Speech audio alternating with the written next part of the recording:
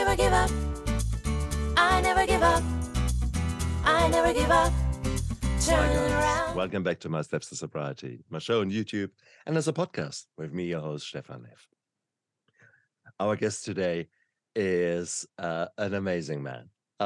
He is a man who has worked in the entertainment industry for a long, long time, decades.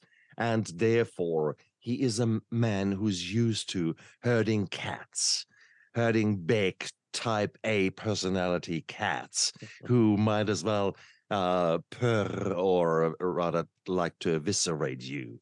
It's not necessarily the nicest environment to work in, and maybe no surprise that in that environment, the man had a lot of help from friends such as Jim Beam and Johnny Walker, and as all his friends and relatives that came along for the party.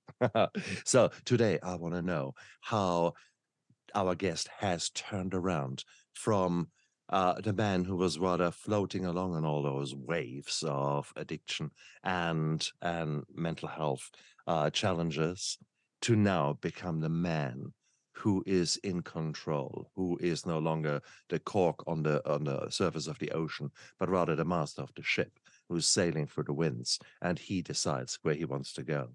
So I'm so glad to talk today to Joe Tlustos. Joe, welcome to my show. Thank you. It's great to be here.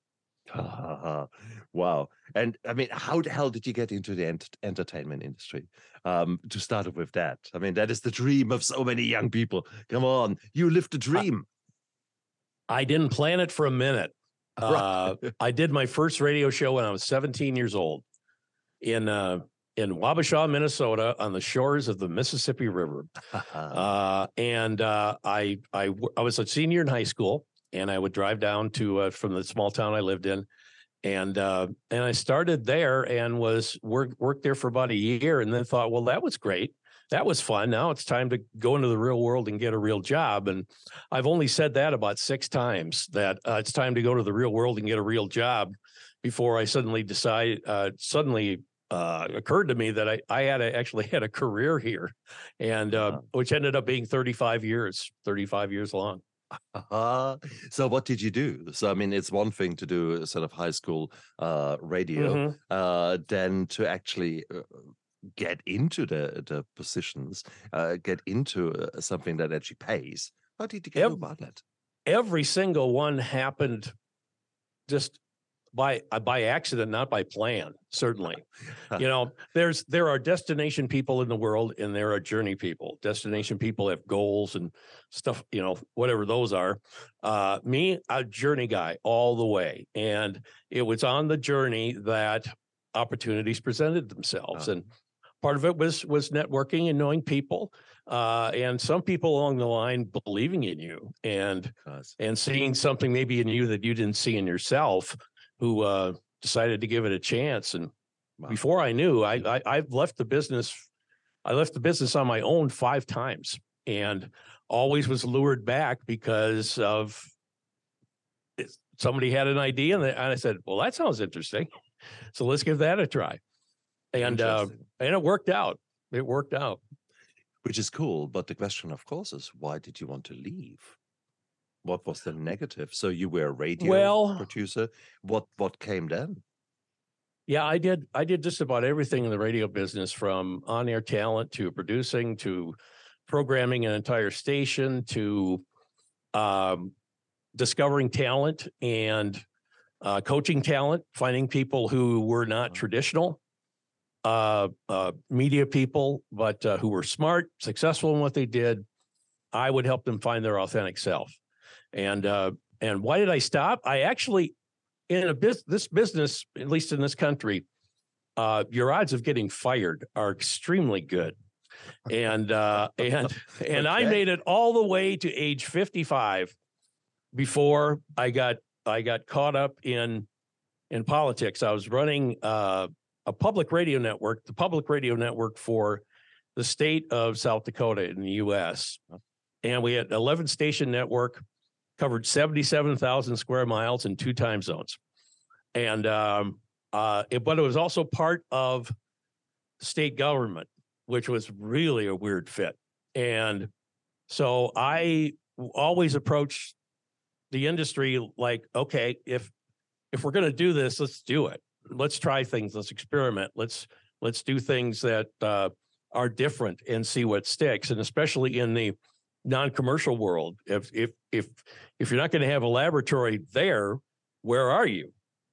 And so we had a little difference of opinion at times. And I didn't get any calls from the governor in the middle of the night, but it came pretty close a couple times. Ooh. Oh, it is what it is, isn't it? It is. Well, it's just like why play it safe? I always try to do it responsibly. Yeah. But why play it safe? Why do things that have been done over and over and over again? See, that's the problem, isn't it? It is, and as a doctor, for example, if I work in an institution, in a hospital, there are, of course, I have to sign a contract. In the contract, there is inevitably a contract clause that says that under no circumstances am I allowed to speak badly in public about this institution. So there you are. If you are now trying to actually be inventive, being out of the box, being out of not normal, whatever normal is, inevitably it's harsh. This is some of your comedians are renowned to be a bit acidic and a bit very very interesting. I've recently rediscovered the German satire, which is dripping in venom and can be so dark, dark humor towards the government, very outspoken, very critical. My goodness, if you had put anything like that onto your show as a radio host, they would have stopped you there and then. Men in black suits would jump out of helicopters to get you out of your thing. So where do you draw the line? I mean, that is so hard. I mean, that is a question that you were balancing the knife edge. Well, yeah, I guess my approach was an old school approach in that with great freedom comes great responsibility. Love it. I believe that. Yeah. And so the reasons that I got into that industry really didn't change over time. And among them were, yes, it had entertainment quality, but it also had information. And I'm old school enough to think that actually, there are such things as facts and, and doing your best to tell the truth and things of that nature. And that, which is not terribly in fashion right now, especially in this country. But I always felt that responsibility and to be there for, if it was a community or, whatever that community is, a community can be quite large, to be there when people needed help and to try to improve the condition rather than try to strip everything out of the condition that you can to bring up the largest number of dollar signs. And that's not exactly the priority for a whole bunch of people, at least here today. So in many ways, it's, life's not a line, it's a circle. And, and I was just traditional enough to go in and out of style at least a couple times. And, but I never really changed. My reason for being there was to, challenge people. Don't assume, don't talk to the lowest common denominator, push things. But do it in a relatable way and do it in an authentic, real, honest way. And it's like a lot of things in the addiction world, honesty, authenticity, and things not only fit into that world, frankly, I think they fit everywhere and in the way that we think. So, whether that's fashionable or not, I don't know. The places I was at were very successful and very successful financially, doing things the way that we did it. But also it was, and I'll try not to carry on too long here because I can do that, is that I worked for family businesses, and some of them are quite large. In fact, to the point of putting rockets and satellites in space. But I always had that, and that was before, in our country, Wall Street got involved. When people saw a way to rules were changed on who could own what. And there was buying frenzies. I could go all day into that, but really the way that it was done and the reason for doing it changed, and it changed right at the time when the internet was coming on, which all the zanies were in the radio business, but when the internet came, all the zanies went from radio to the internet. And it was a really weird time. And the fact that I survived for 95, 15, for another 20 years is kind of amazing, I guess. But it's kind of an approach. It's kind of a philosophy. It's kind of who I am. And, and again, for somebody who didn't plan on doing it and didn't necessarily need to do it, there's a lot of freedom in that. And so I was working for people who let me do things my way, which is very rare, very rare. But what I saw here in the last 5-10 minutes was the real Joe, the man who sees challenges, opportunities, who goes out there. You are a man who is willing to take risks and who is going out there. You're a go-getter. And there is this drive there. And that drive doesn't take any prisoners. Is an educated guess for me, because I'm the same dude. I'm the same man. and a lot of times, again, I think there's so many parallels between, I was going to say between real life and addictions, but it's all real life. Exactly. And it's part of the key is to be honest and to become okay with yourself. Yeah. But it's often when we're no, Joe, that is the man that you are now. I'm interested in a man who was basically taking on these challenges, the maybe a little bit insecure 17-year-old who was trying out his spreading his wings and thinking, oh, I'm a radio star. Oh yeah, this would have been the 80s. This was a different life. There were different rules. There were different determinators of success. And certainly in the world in which I was, alcohol was ubiquitous. It was everywhere. Drugs, not so much. And always the entertainment industry has been renowned to be full of drugs. I'm not sure about the radio business. Were drugs there? It was certainly a high pressure environment. You need to be on air in a cool and calm voice, regardless what just happened. So how did that go? Well, it is kind of complicated. My addictions were kind of all of the above, and including alcohol, certainly. Maybe one of my bigger ones, and it actually has an interesting story, but was opiates, was pain medication. Interesting. And, you were right, is that you couldn't go into a studio and perform well if you were intoxicated at that time. For me, it was all about self-doubt, anxiety. Believe it or not, I'm an introvert. And so people say, how could you do 5,000 radio shows and be an introvert? And I said, well, yeah, you imagine how much I had to get myself jacked up every day just to go in there. Oh, nice. And I love it. when I was unsure about myself, as time went on and I got to know myself better, and I got to the point where I'm going, I can either be a nervous wreck every day, or I can be me and let the chips fall where they may. Once I was able to do that in my profession, it's when things got fun, and it's when things really started to work.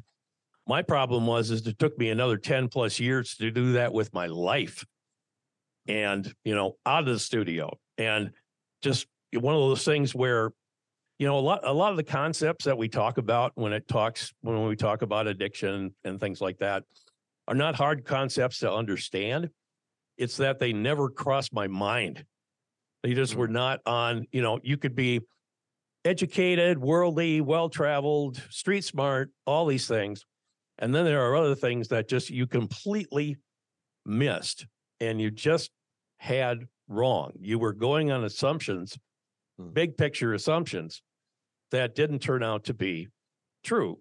For instance, it took me to into my late 40s before I understood the concept that there are some things you have control over and some things you don't, which is not hard to understand. It's a very simple concept, but it never showed up on my radar. Same here. So you know, Guilty as so charged. in my world, everything was my responsibility. Exactly. Every problem was mine to solve. I cared about my guys, cared about my family, cared about all these things. And it's like, ooh, that's a huge responsibility. And sometimes you're patted on the back for being a problem solver. And sometimes you get a little cocky and think that, well, maybe I can think my way through anything. And that's where I was wrong, because I couldn't. But it didn't stop me from trying. And instead of, I kind of sometimes describe it this way. Instead of altering the machine, I decided instead to use higher octane gasoline.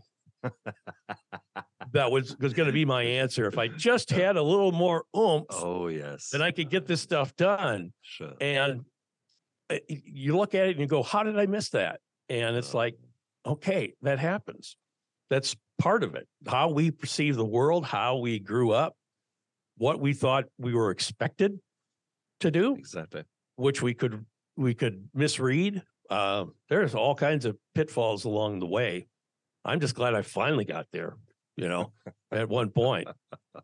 See, for me, I ended up in a situation where I was beaten up by a gang, and this was a very powerless and helpless and scary scenario.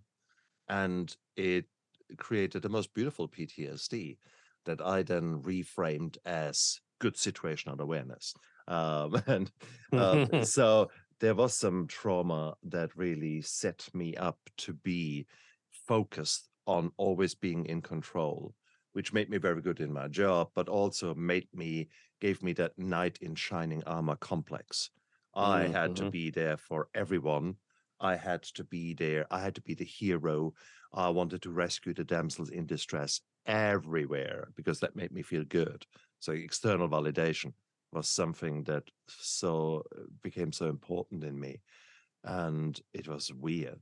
If hindsight, when I say that, when I say these words, when I tell this story, does that ring a bell with you as well? Oh, absolutely. Let's see. How could I explain this? Well, number one, you mentioned trauma. Trauma is serious business. And especially when it happens to people when they're young, especially when it happens to people, the trauma is caused by people who you thought you could trust and everything else. Super duper complicated things. And, the world I live in now is I'm a peer addiction coach, which which we can talk about later, but part of my job, because I'm not a doctor, I'm not a therapist, I'm not a counselor, I'm just a schmo who has lived the life that I've lived, learned the things that I've learned, and hopefully I'm a decent communicator and cheerleader and can help people maybe see themselves in the way that they don't. Part of my job too is to understand when I'm in a situation where the best I can do for a person is to steer them towards someone who has the training, who has, things that do. So it's not like I'm going to come in and save every person and save the world. But if I can refer someone to someone, or at least, I have an appreciation, having lived with mental illness most of my life, I don't necessarily always know how it works, but I know how it affected me. And I know a lot of the signs, and I know people who are very good at helping that. I mean, I've had people in my life who have helped me with that.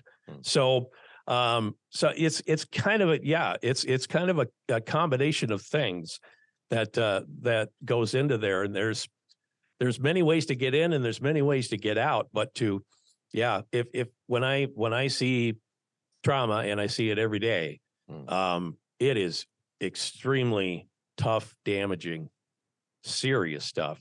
And it's not something that, we both have probably run into people that said, don't worry, I got it under control. I've got it figured out. And Yeah, right. yeah, and it's like, no, it's kind of one of those things. And I had to do this too. And in my run through addiction was I tried to fix it myself for a long, long time. Oh. And finally, one day, November 17th, Monday morning, 2008, I finally said, I can't do this myself. I've tried everything in the world I can think of, and I can't. And that's What when was I went to seek help. What was the catalyst? What was the straw that broke the camel's back? Well, I was one of these high functioning guys. I never missed a day of work. I always answered the bell. I always looked pretty cool on the outside. Inside, I was corroding. And it was, I woke up that day, and it wasn't that different from a lot of days, but I had a breakfast that day of 2 OxyContin and 4 beers, and I just said, what am I doing? What am I doing here? I can't do this anymore. Out of interest, may I ask you that on that morning, go 10 years earlier or 5 years earlier, what did the opiates do to you? What effect did they have? Well, it was very interesting because it changed over time. Wow. At the beginning, I'd always gone through life, and it was like, it's like my brain was always like about an eighth of a turn off, and I didn't really understand that, but it was just like I was never quite comfortable. And that was some of the mental illness talking. And so without really thinking about it, I had started self-medicating, and I had tried all kinds of things, anything I could get my hands on with the hopes that it might help. Turns out I wasn't a very good chemist, not from a lack of trying, but I wasn't very good at it. I got hurt doing a radio stunt when I was 23, and it involved donkeys. It involved me not listening to the little voice in my head, and it was a charity event to raise money for a wrestling club. And we played basketball on donkeys, which is as stupid as it sounds. And it could have been worse. I thought you're now saying I had to wrestle a donkey. The man's got to draw the line somewhere. But I went flying through the air, and I landed. I learned a lot of things that night. One of which is that while the diamond may be the hardest substance on the planet, the tile over concrete multi-purpose cafeteria floor is a close second. And I hurt my back, and which ended up being something that I live with today. And actually had major surgery two years ago. But I went to the ER, and that's where I got my first Demerol shot. And it was like that eighth of a turn in my head just went bing. And it's like, where you been all my life? And so for 3 weeks, a month, it was the greatest thing in the world.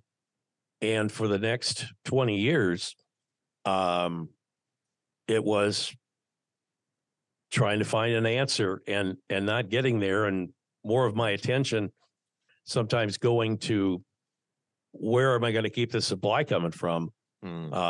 Because you know what? Because I wasn't a junkie, right? I was an upstanding, fully employed, successful, professional husband, father, all these other things. At the beginning, what it tended to do is it tended to calm me. It tended to take that anxiety and settle it down. After a while, it just made me cranky. And it also made, and I look back, and it was like 9 years before I realized that back in the day, my emotions could turn on a dime. And I could go from being pleasant to cranky as heck. Oh, yeah. And whoever happened to be in front of me was a target of convenience. And a lot of times it was my wife, and it was nothing that she did. It was, it's the drugs and alcohol talking. And where alcohol came in is anybody who's been involved in opiates knows that alcohol is the, like what we call here, the hamburger helper of things. That if your supply is getting low, it stretches things out, which is of course dangerous and all those things. But it's a large part of my life when I was in that place was it seemed like a good idea at the time. I was never trying to be a bad boy or irresponsible. In fact, I was just trying to do the opposite. But my judgment and my thought process and everything could be way off. And it was, and that's kind of I don't know if it's a mystery. There are parts that are mystery and parts that you figure out. But it was the entire time you look back and you go, how did I miss that? How did I get that one wrong? But it's and part of it is I grew up in a small farming community in Minnesota, and it was a lovely place to grow up. It's one of the most beautiful parts of the land. In fact, there are parts of it when my wife watches a lot of Acorn television, and right now she's watching a mystery series based in New Zealand, and other than you have mountains and we don't, at least where I was, the green, the marvelous things there. It was a beautiful place to grow up. But I measure time in a little different way than most people. I measure time, a lot of times it's measured in BC and AD. BC and AD. Mm-hmm. I measure time in BC and AC, which is before cable and after cable television. Because you could grow up in a small town and be very wise about some things and absolutely unaware of things. Nobody talked about mental illness. Nobody talked about alcoholism. Nobody talked about addictions. Nobody talked about those things. And, and all the stigma and the stuff that goes along with it, it never occurred to me that it was, if somebody on the outside looking in would go, what in the hell are you doing? And from the inside looking out, it's like, I'm doing the best I can. Exactly. I'm doing what I think is the right thing to do. And of course it was the absolute wrong thing to do. But I always say we are like chimpanzees who are in front of a keyboard and we sort of press the buttons a few times, playing around, and then say, ooh, ooh, ooh, that feels good. What was that? Ooh, opiates. Ooh, memory, good. Opiates, good. Okay, so that's us. And that's unfortunately, we do that often enough at a very impressionable age. Some of us even started in the single digits. Some of us, that was never me, but anything less than 25 years of age, your brain is still malleable. And especially when it comes to addictions, when it comes to the influences of, well, you call it the supercharged fuel that we put in us. Let that be alcohol, let that be any kind of other either behaviors that give us that high or that distraction from trauma, the distraction from our pain, the escape from our reality, either the behaviors or the drugs. And the drugs are just super. And some of us are just better than others in that. Some of us have got a bit of a genetic makeup, which gives us so much more dopamine per ounce of super fuel that we put in. And when you experience that, bang, life is good. And I loved it how you said it. There were 3-4 weeks, which were the absolute honeymoon period between you and the opiates. And it was the same with me. There was a honeymoon period with alcohol that lasted maybe a little bit longer. Maybe I would say 5 years or so, maybe 3 years, something like that. When I was in control, I thought, and that the advantages of the alcohol by far outweighed the disadvantages.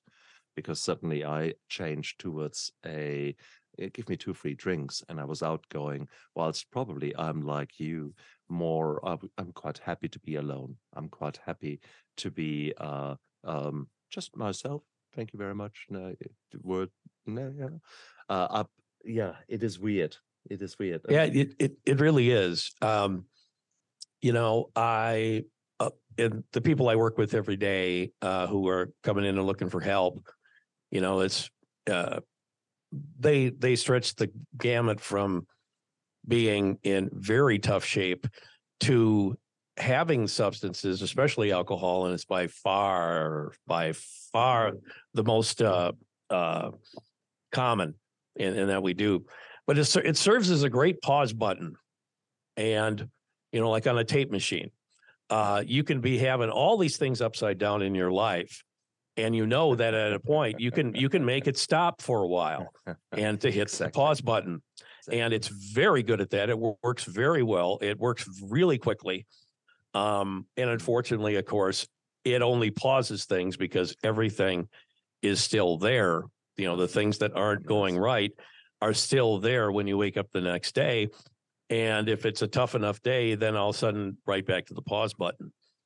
And I kind of look at it. I look at things a little differently, maybe than some people do.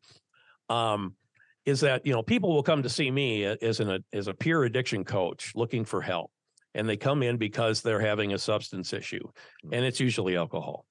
And I say, okay, that was a great reason to come in, but quite often people are using alcohol and other drugs as a sort of treatment for something else, and I call that the why. Why do you do what you do? Why do you feel the need to pause? Why? What goes on here? So what I will do as a coach, and maybe I'm a little different than some, is to go, let's dig into the why a little bit. Why do you go? What is it? What's going on? And a lot of times, if we start to make progress on the why, a lot of the substance stuff kind of starts to take care of itself. And again, there's a million people who come in and they all have their own story and they're all a combination of things. And there is no one single way that this works. But, sometimes it's things like, I was going to say simple things, but communication is not simple. People tend not to be good communicators. They say opposites attract, right? In relationships, they sure do. And that can be wonderful and it can be a real problem, because people communicate differently. Some people don't communicate much at all. And, there's 100 reasons and things that go on that if we can find our way and learn a few things, change the way we think about things, stop our inclination to, everybody comes in with their own situation, but I have found some commonalities. Maybe this will be interesting. Most of the people coming to see me are smart. Lack of intellectual capacity is not the issue. In fact, often they're too smart. We also tend to be people who like to go fast. Yeah. Sometimes it's thinking fast, sometimes it's physically fast, sometimes it's both. Why? Because we're smart. We can. Why? Sometimes it's a lot of fun. Sometimes it's not, and gets us into trouble. And we never learned along the way that just because you can doesn't mean you should. And it requires us to learn a set of skills that we are not born with. If we were cars, and a new car will have a window sticker that lists all the options that are included in this particular vehicle. Well, if that were us, nowhere in there would it have things like patience and taking our time, and thinking before we leap, and having a plan, slowing down. That's nowhere. And it's not something that comes naturally. And it involves just changing the way that we think, not only about the substance and what it's doing, but really change the way we think about everything. And a lot of it is slowing down, being honest with yourself and with others. And maybe the toughest thing of all, but the most important thing for me was becoming okay with who I am, warts and all. I'm an imperfect human being, and that's okay, because so is everybody else. And, am I working to get to improve? Sure. But there was such long stretches in life where every day I went, if so-and-so really knew what went on in my head every day, they would turn around and run away screaming, and so I better not let them in because I will absolutely freak them out. And so there were a lot of ways to cover that up. There were a lot of ways to get through situations like that, take away that anxiety and that fear and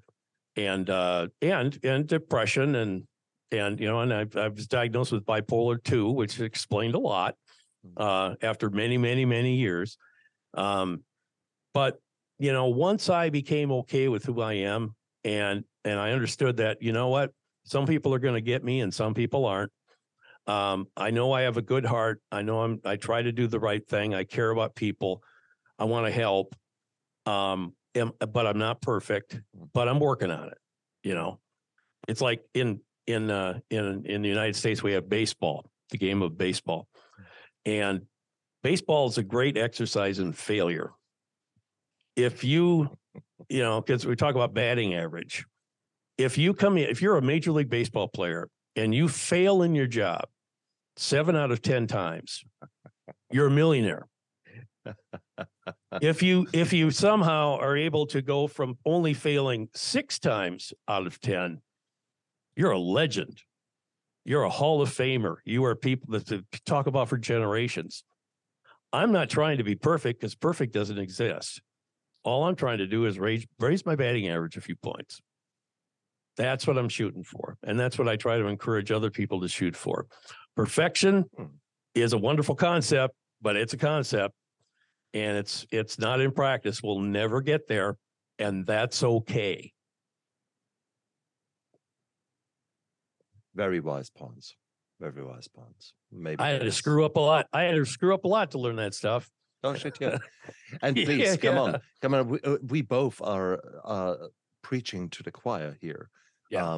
The two of us. Having said that, today I really needed to hear that because these are all perishable insights, perishable skills. It seems to be, and then there are times when there are new challenges and when your brain wants to fall back into the old rut, into the old way of thinking that could be the victim position. Oh, poor me, poor me, poor me, another one. So that could be that. At the moment, things are not going right in my life. And I found myself going back from thriver to survivor. And the survivor has got some advantages. It's the ice cold dude who quite happily drinks out of the skull of enemies if he has to. And there is, and I don't let him out often. I don't find he is very productive in the long run, but he helps me to survive. And it's quite okay because there will be challenges that you can't do anything about. You mentioned that. There will be times when you have to be a different man, and that's okay. Just be aware of it, that things are changing and that you're now just changing the gears a bit in your life. And there are that's what Yep. That's where the slowing down comes in. I truly, and that's, I guess I grabbed that because that concept makes sense to me. Is that when my mind is going too fast, and it can go really, really fast, I start making mistakes. I fancy myself a multitasker. You've heard the term a multitasker. Yeah, I thought I could do 3 things at once, no problem. I was wrong. I learned over time that I am not a multitasker. I am someone who can do 3 things at once and do them all half-assed. And correct.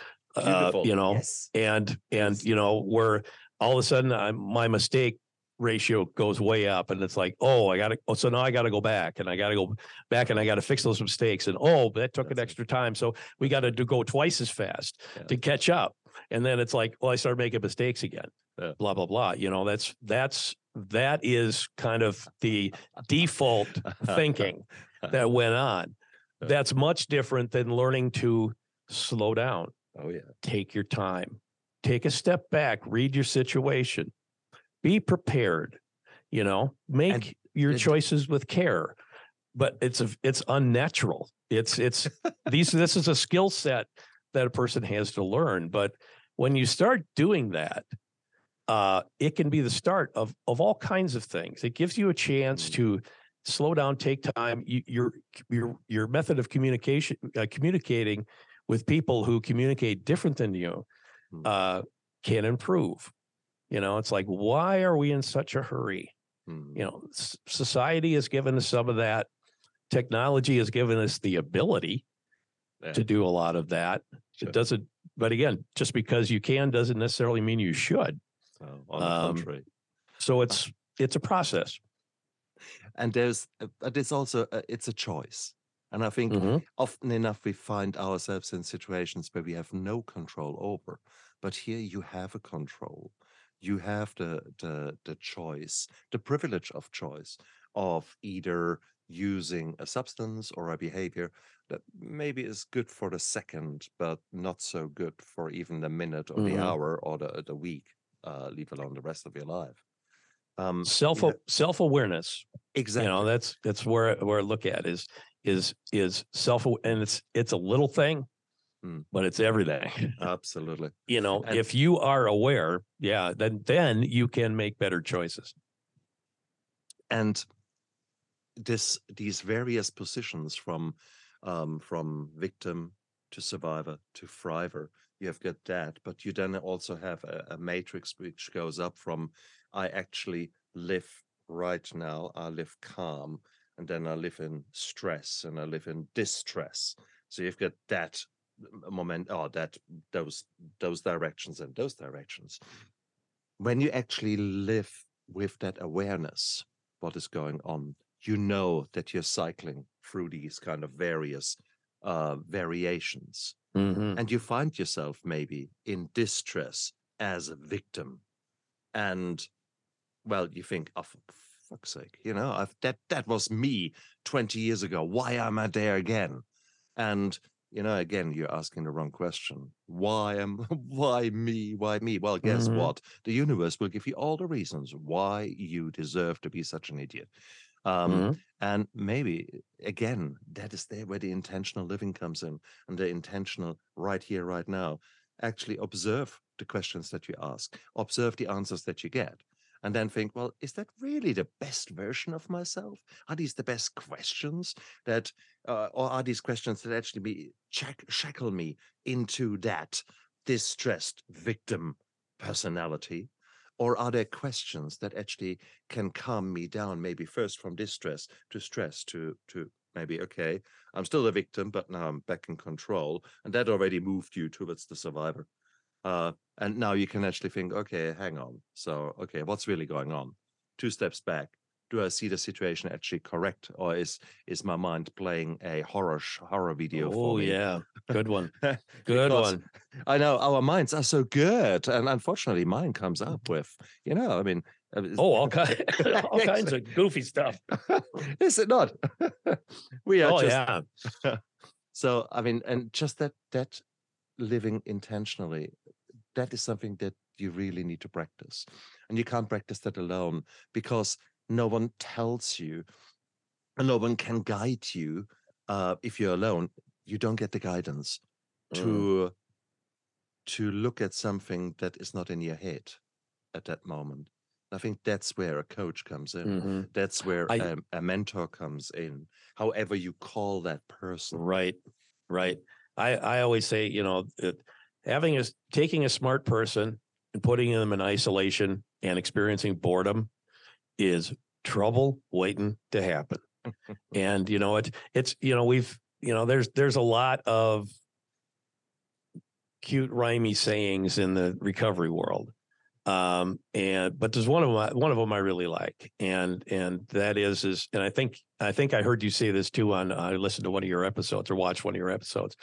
And that is the opposite of addiction is not sobriety. The opposite of addiction is connection. Correct.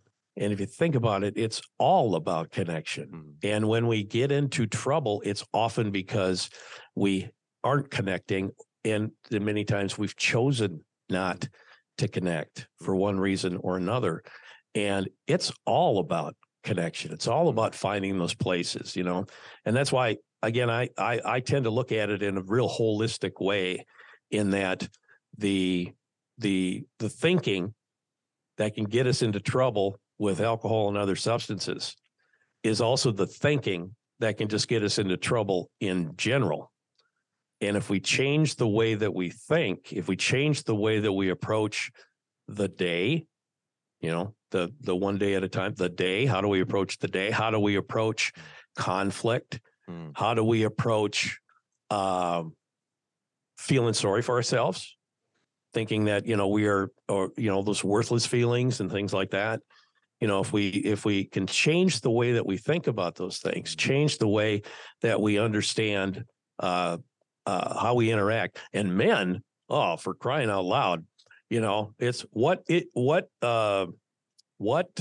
symbols, what examples are set up for us and how we're supposed to act. Number one, don't whine and cry about stuff. Keep it to yourself. Be the strong, silent type. If you broke something, fix it. Don't ask for help. Don't ask for directions. These are all, and for God's sake, don't talk about things like feelings, because it's a sign of weakness. That's the model that we get. At least we get it here in the U.S. That's the model, and it's all goofy. It's all goofy. It's just the opposite. We are, there's billions of people on the planet, sometimes for a really good reason, and that is that we don't have to be alone. We don't have to tackle everything ourselves. It's true. And there's just, and there's so many things that sprout out of that.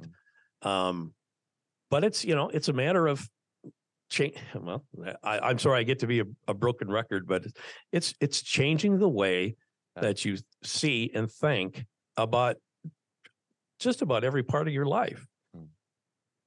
And you don't always get it, and you don't always, and sometimes we're better at it than others. But that's okay too, because part of what we see when we slow down is that we're not perfect, but we also can't be perfect. And what we're looking to do is improve our batting average, trying to do better. I think that's so beautifully said. It is hard because it takes an intentional element to it, and therefore you take ownership of your life, regardless what is happening, how it is happening, by actually accepting the life as it is and you as you are. And that draws a line in the sand, that gives you a baseline from which to work.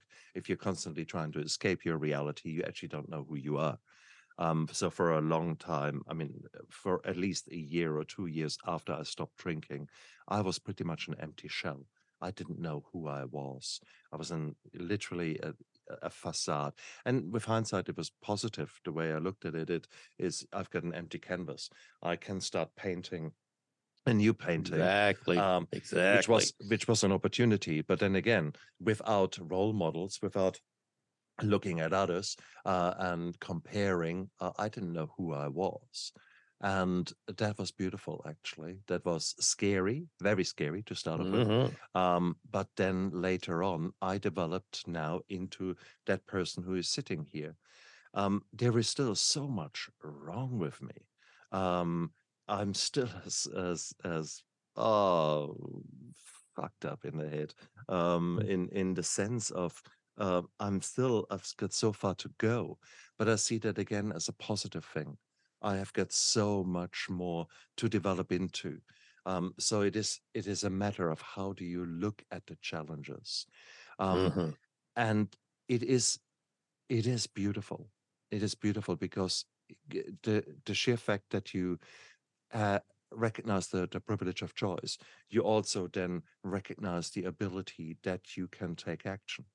And once you start getting into the swing of things by taking small actions, but all more or less into the right direction, more or less into the direction of the person who you want to become, that will change you. that when suddenly when the miracles start appearing, when you start feeling, oh, I did that. And often enough, you don't even know it. But if you then start journaling, maybe writing things down, keeping a track record. Some wise man once said, if a life is worthwhile living, it's worthwhile recording. So maybe actually write things down and celebrate the little wins. And suddenly you realize, wow, I actually did moderate to vigorous exercise 5 out of 7 days the last week, and I feel good. That's fantastic. Exactly. Yeah. A previous guest said her title was Depression Hates Moving Objects, or Depression Hates Movement. Very true. So, Very true. exactly. So, and I experienced that this week. I'm in the Survivor, and I'm working out, and I'm doing things, and suddenly I feel good. I feel, oh, ooh, ooh, ooh. And it's sort of like the chimpanzee pressing a new button. I think, I want to play. But this is at least a new, a good way of doing it. And it is basically the choice and taking action. These two things, that is in your power. You can't do anything about Russia invading Ukraine. You can't do anything about the divisive leadership in the United States. You can't do anything about the big problems of hunger or shortage of water. But you can take little things. You can start with yourself and become turn from a victim towards a role model of someone who gets their shit together and is wearing his or her scars with pride. And that's exactly who you are, Joe. You have gone through life, and there was a lot of darkness in your life. And now you have become a beacon of light. Now you actually cherish the light. You know what the light is because you've seen the darkness. And that is so powerful. That is so powerful. That absolutely. is where you are a man who can help others. And that is what we need. If we can create power teams where we are the dumbest people in the team, that you're surrounding yourself not with losers, but with people who are just a little bit further down the way. May that be in finances, may that be in your relationships, may that be in your career, whatever it is. May that be just as a human being. Well, how cool would that be? And it is because these are people. These are not books. You could buy a book in every single of these things, and I did. And I read them. That's a new thing. I actually read the books because most of the self-help books just stay on the shelf. I read them, but typically with a glass of Chardonnay. And then, did I actually take action? No, I did not. No. So, but they look beautiful up on the shelf. Oh, true. Colors, wonderful. Yeah, it's all there. You're so right. You're so right. But if you actually get in touch with someone like Joe, then you hold yourself accountable. Then there is an interaction. And then there is, I'm sure Joe has got a few cards up his sleeves that you couldn't see coming. Well, yeah. And it's, you know, what gives me hope. And there were a lot of times when I didn't really consider a person who held a lot of hope for myself or for the rest of the world. You know, we always have so much to learn about the, you know, what goes on upstairs, what goes on when chemicals are in our body and when maybe our brain chemistry isn't exactly where it's supposed to be. There's so much that we don't know, but we've learned so much about things. And sometimes it's the very simplest things. One of the, you know, we have in the sometimes the pantheon of stigma. It's like if you're having problems, then you need to go away to treatment. And it's like, okay, then what's that? Well, somebody will say, well, that's where you go away for 30 days, 60 days, or whatever. And I'm going, okay, you have any idea what happens there? No. I said, well, I do. I was at one and it wasn't really that hot. But I got a lot out of it because the people I met. who were there at the Appreciate it. same time. I was also very fortunate. I live in the state in the United States that has the highest percentage of Native American population, 10% of the and that's a whole nother kettle of fish when you talk about substances and alcohol and things like that. There's poverty, and then there's reservation poverty. And it can be just a heartbreaking thing to go see. But I also met a lot of young men who had a lot to teach me. And a lot of the things that they taught me that are central to to their life and their culture really translate well. And sometimes the cultures can be very, very different, but at its basis. There is one, I don't recommend authors a lot, but I'll recommend one. And his name is Dr. Joseph M. Marshall III. And he's Lakota from the Rosebud Reservation. He was instrumental in starting the very first 4-year degree granting university on an Indian reservation in the United States. Wow. And he wrote, this first book he wrote was called The Lakota Way. And the Lakota are one of the 7 tribes that were in this area. They call it the 7 Council Fires, or the Ocheti Sakowin. And the Lakota Way talks about their origin stories, kind of who they are and why, and what do they value, and what do they look at, and how do they interact with each other.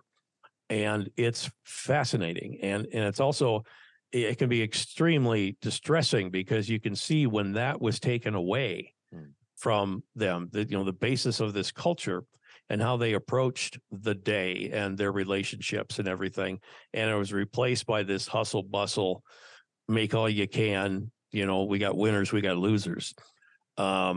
It's very, I encourage anybody to look him up, and he has written many, many books since then about that. But it's one of many philosophies that maybe got it a little more right than maybe the culture I was in got right away, that I did come to it. But I was talking about the treatment situation, and yeah, some people need that. Some people thrive in it. Some people thrive in all kinds of different things. What I'm finding out with coaching is that there are people also who have tried everything, or they think they've tried everything, and nothing has worked. And the power of a peer, a mentor, somebody that has a shared experience for a lot of people can really make a difference. And, and it doesn't cost 35,000 American dollars a month to go have that happen. It's about connecting with somebody else who's been there and you can talk with, you can do so, confidentially. I play cheerleader when I think people need it. They need to have somebody who's congratulating them when they've had their victories. There has to be somebody there that when they stumble and either lapse. I think there's a difference between lapse and relapse. A lapse is a kind of a one-time thing, and relapse is, a longer term things. But it's like, okay, the numbers tell us that the number of people who are going to relapse is, well, extremely high. It's to the point where, I don't know, different studies say different things, but 90%, 95%. So in my mind, it's going, okay, if it's going to happen to 9 out of 10, maybe it's part of this. Maybe it's part of the experience. And it's like, what, okay, so you made a mistake. Okay, what do we do? Number one, how do you feel the next day? Well, physically, you might feel bad. You might be disappointed in yourself. And I say, don't dwell on that. Maybe throw it in your back pocket, though. It might come in handy one day. But really, what the keys are what did I learn? And what do I do next? What did I learn? How did this happen? What were the circumstances? And can I learn from that? And what do you do next? I guess I can say this here. The one thing you want to avoid are the fuckets. fuck it, I can't do this. You got to avoid that, because that's throwing up your hands saying I can't do this, and you give up. And you know what? We're all going to make mistakes. We're human beings. We're not perfect. We're not going to be perfect. It's, what we would like to do is to not make the same mistakes over and over and over. If we learn something from them. I often say my job as a coach is to help you not make the same mistakes I did, so that you have plenty of time and space to make your own. It will happen as you do it. But what I love about this is that, there are people that aren't that far off. Their lives are definitely suffering, and it's causing problems in their life. But to get back on track may not be as difficult for some than it is for others, and that it can happen in a very cost-effective manner. It doesn't have to be expensive. It doesn't have to, the treatment industry in the United States, which does help some people, and some people it's just a crock. It is extremely expensive, and there are people who make a lot of money doing it. I can tell you, I'm not doing what I do because I can make a lot of money, but I do it because it matters. And sometimes that's what I tell people, that when they come in, men and women, and I've had them from age 18 to 85. Yeah. And it's like, okay, now that you're here, I'll let you in on a little something. Number one, if you didn't before, you now have a team, and I'm on it. And you have other people that are out there who really are cheering for you, whether you know it or not, that you have a team. Because we don't do this by ourselves. We do this through connection. Nice. And we have to be patient, because sometimes these things, we will have moves forward, we will have moves backward, but it's, what do we do with that? What do we learn from that? And that, know that I care, it matters. The fact that you are here, you've already done one of the toughest things. And just to know that you matter to me, you getting better matters to me. Because when I was at my absolute worst spot, people appeared. I don't know who they are, where they came from, or where they went, but they were there when I needed them. And can I tell you a quick story about connection? It's always amazing who you do connect with, and it's not always who you think. When I was in a 30-day 12-step based program, and the 12-step works for a lot of people, and that's great. And I think there's things in it that are wonderful. I have some disagreements on certain things. One of which is that I'm not helpless. I play a pretty important role in this thing. I have to participate. Oh yeah. But, and it's funny, the guy I connected with was 22 years old, shaved head, tattoos everywhere, black baggy, everything.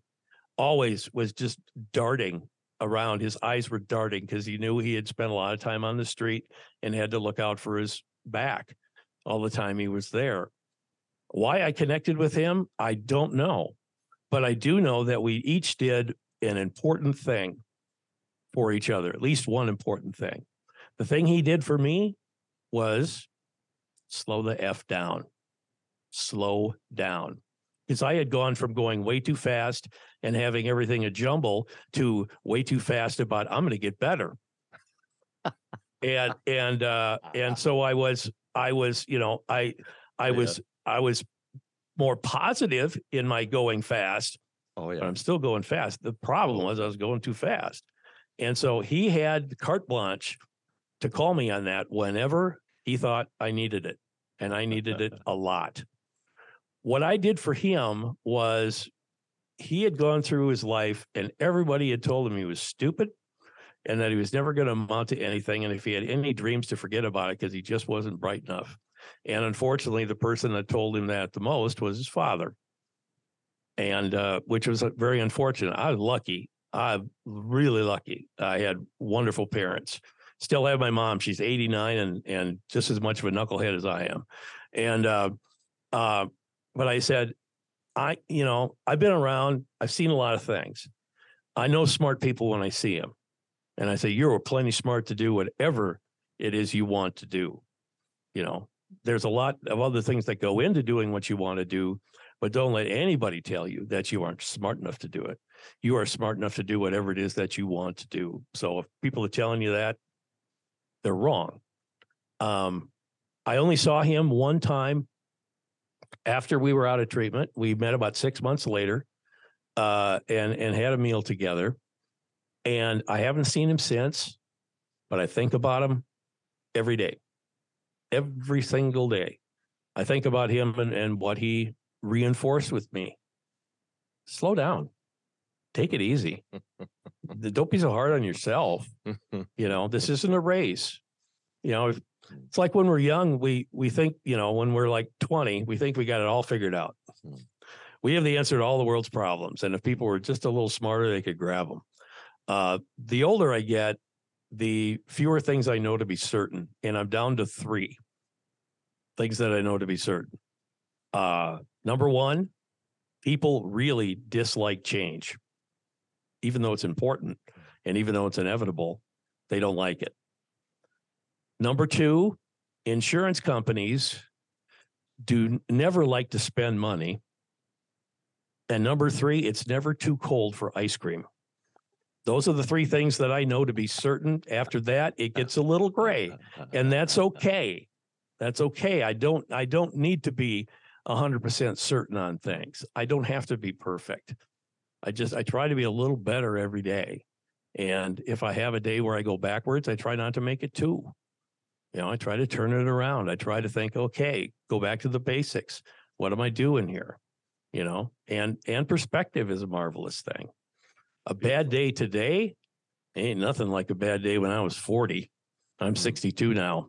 When I have a bad day, I had bad days in there. My day this day, well, I've had better ones, but you know what? Yeah. I'll make it. I'll be okay here. Very true. Oh, I talk about this stuff forever. You get me wound up here. There's the passion. There's the passion that I want to see, man. No, cool. Yeah, it's well, and that's the cool thing is that it's doable. It's all doable. But it takes some changes. It takes some changes. It takes action. It takes insight. It takes intentional living, and that's what is so beautiful today. Today we have got those insights, and hopefully many others out there will come onto that journey. That's why the 2 of us are standing here and sitting here and trying to be transparent and to be honest and just say it as it is, because there is hope, and people have got the power to change, regardless. Exactly. The past does not equal the future. It's as simple as that. Joe, if people really like what you say and want to connect with you, where can they find you? At wefaceittogether.org. wefaceittogether.org. And what we do is I'm in Sioux Falls, South Dakota, which is just about smack dab in the middle of North America. And there's a lot of my people that I see in person. There's also people I see via Zoom, like we're doing now. We got very good at coaching during COVID. We had to, because there was a higher demand for services, and you couldn't go anywhere. Which is, and it's really one of the great dichotomies is, some people are telling me I need to quit isolating and go out and meet people. Oh no, yeah. By the way, don't go anywhere and isolate yourself. And we've talked with people and coached people from 48 of the 50 states, 3 provinces in Canada, the Beautiful. UK, and New Zealand. Believe it or not. There you go. So if you just go to wefaceittogether.org, it'll tell you everything about what we do and kind of where we're at. And it's just a very simple thing to get started. One of our people, we call it our first impressions people. We'll call back. And we have people from all over the world who do it. And our hope is that, and I know we're not alone in that, peer coaching is starting to pick up steam. We may be a little ahead of the curve, but having people, helping people who have shared experiences, it's not brain surgery. It's it's something that's very doable. But Mm. we can go to the website, look around, kind of get an idea of the philosophy. And we'd be happy to help you. We'd be happy to steer you to resources Brilliant. in your neck of the woods that might be available to you. Brilliant. And just know that if things haven't worked in the past, you may not have tried everything. So Beautifully take a said. chance. Oh, ladies and gentlemen, Joe Tlustos, what a man, what a force of nature. Love to talk to you. We could talk for hours here. Honestly, Yeah. I love it because we both shared so much of the darkness, and we both now share the light, and it's beautiful. So, guys, what stops you? Why not come along on this journey? You have already taken action. You have listened to this show. That is already tells me that you're sick and tired of being sick and tired and that you're ready to make change. Well, here you are. Welcome. Welcome to the show. Welcome to the journey. Welcome to this path. It is amazing. And you have no idea what awaits you. But I tell you what, it is very likely to be so different and probably so much better than probably the shit that you have gone through so far. So, Joe, thank you so much for coming onto my show. You're an amazing man. Oh, thank you. It's my pleasure. Absolutely. That's cool. And you guys out there, look after yourself and live with passion. Bye. I never give up. I never give up. I never give up. Turn around.